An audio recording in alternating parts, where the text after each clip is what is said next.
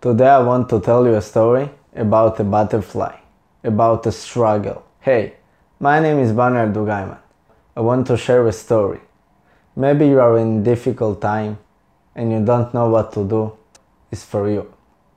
One day a boy played outdoors and suddenly he found a cocoon.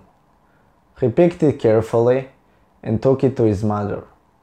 And then he asked his mother if he could keep the cocoon. The mother agreed, but she asked the boy not to help the butterfly when he tries to open the cocoon, and the boy agreed. After some weeks, something happened. The boy saw a little hole in the cocoon, and then he saw that there was a butterfly inside, and the butterfly was fighting. He tried to get out from the cocoon. He tried to use his little wings, and he was trying to open the cocoon.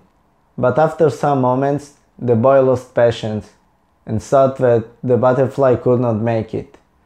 So he decided to help it. He took scissors and just cut the cocoon, and then the butterfly got out easily. But what the boy saw amazed him. He saw that the butterfly was big, but his wings were really small, and he could not fly.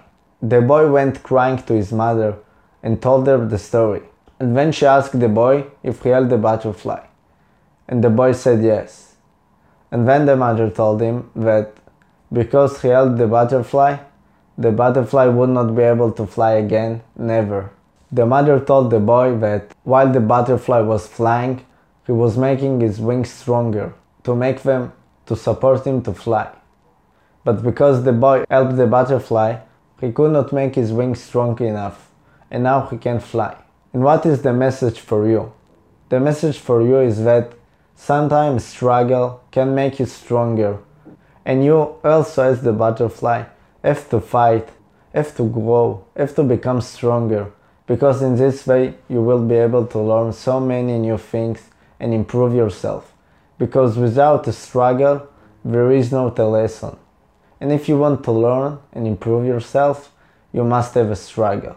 Also now you have the breakup and you think, what can be good with that breakup?